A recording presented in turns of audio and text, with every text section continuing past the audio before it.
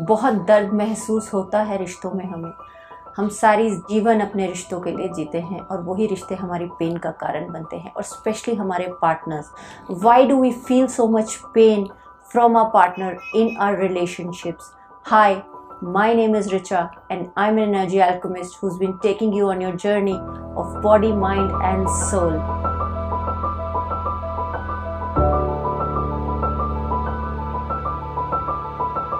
Failure in relationships, failure in our partnership with our relations, जहाँ हम सबसे ज़्यादा ये महसूस करते हैं कि यही हमारी लाइफ की पूरी गवर्निंग फैकल्टी है। मतलब कि सारा जीवन हम उन्हीं के लिए जिए, उन्हीं से प्यार किया, लेकिन ऐसी क्या कमी थी मेरे अंदर, या ऐसा क्या मैं नहीं दे पाया या दे पाई एक रिलेशनशिप में।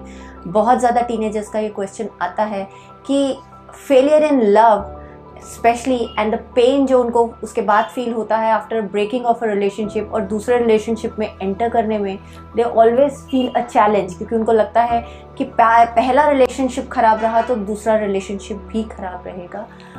बिल्कुल ऐसी इमोशंस, ऐसी फीलिंग्स बहुत बार आती हैं, लेकिन अगर आप इसको इस तरह से समझेंगे और इस तरह से देखेंगे कि आप अगर इसको, क्योंकि हमारे जब भी कोई रिलेशनशिप होता है देयर इज़ अ कार्मिक डेट इन द रिलेशनशिप, जो आप उस रिलेशनशिप को किसी के साथ कंप्लीट करने आए हैं। क्यों? क्योंकि हमने कुछ पैक्ट्स बनाए होते हैं when we come to the earth with the other souls, कि हम ये लेसन आपके साथ इस जर्नी में सीखेंगे। जो भी आपका कर्मा प्रारब्ध है, जैसे ही आप उनको देते हैं, because when the karma releases there is a lot of pain. बहुत पेन होती है जब कर्मा रिलीज होता है, लेकिन कर्मा को तो रिलीज करना ही है। At the end of the day you have to complete your karmic journey. तो जब भी आप उस कार्मिक जर्नी को कंप्लीट कर रहे होते हैं तो आप महसूस करेंगे कि there is a lot of pain, there is a lot of agony in that, क्योंकि आप उन इमोशंस को हैंडल नहीं कर पाते। बहुत इमोशनल डिस्टर्बिंग स्टेट होती है। तो जब भी ऐसी इमोशनल डिस्टर्बिंग स्टेट होती है, अगर आप अपने आप को ये चीज़ समझा पाएँ कि this is the karma I have to complete, और एक नई जर्नी आपको उसके बाद, क्योंकि जब भी आप उसके बाद एक पार्टनर चूज़ करते हैं, आप हमेशा बेटर ऑप्शंस के साथ चूज़ करते हैं, हमेशा you choose a better partner in life.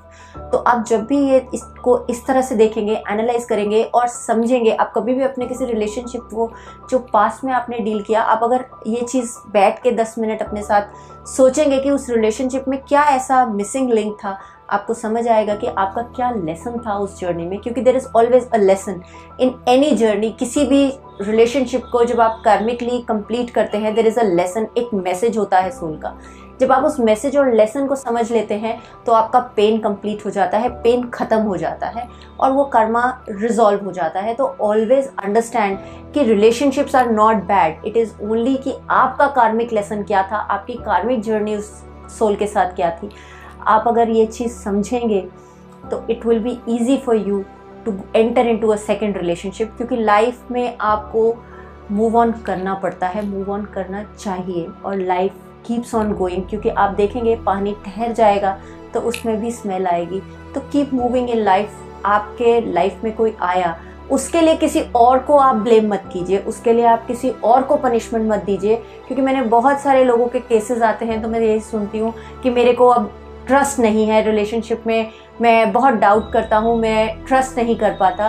So please don't leave your trust, क्योंकि दूसरा ह्यूमन, उसकी तो कोई गलती थी ही नहीं, उसकी कोई गलती है भी नहीं कि उसने ऐसा कुछ किया। कोई और का आपके साथ कार्मिक प्रारब्ध था, आपका कार्मिक प्रारब्ध था, यू हैड टू कंप्लीट, तो आपने वो कंप्लीट किया। इसमें ना उसकी गलती थी ना आपकी गलती थी, बट जो आपने पैक्ट बनाया जो आज आपको याद नहीं, उसकी वजह से आप किसी और को उसकी पनिशमेंट दें, वो ज़रूरी नहीं। अगर आपके पास्ट लाइफ कर्मा से कोई रिलेटेड क्वेश्चन है, अगर आपके रिलेशनशिप हीलिंग से रिलेटेड कोई क्वेश्चंस हैं, अगर आपके हीलिंग से रिलेटेड कोई क्वेश्चंस हैं, do post your comments in the comment section box. I would love to answer them. Till then, keep loving and keep healing your relationships. Till then, have a good and healthy life. Take care.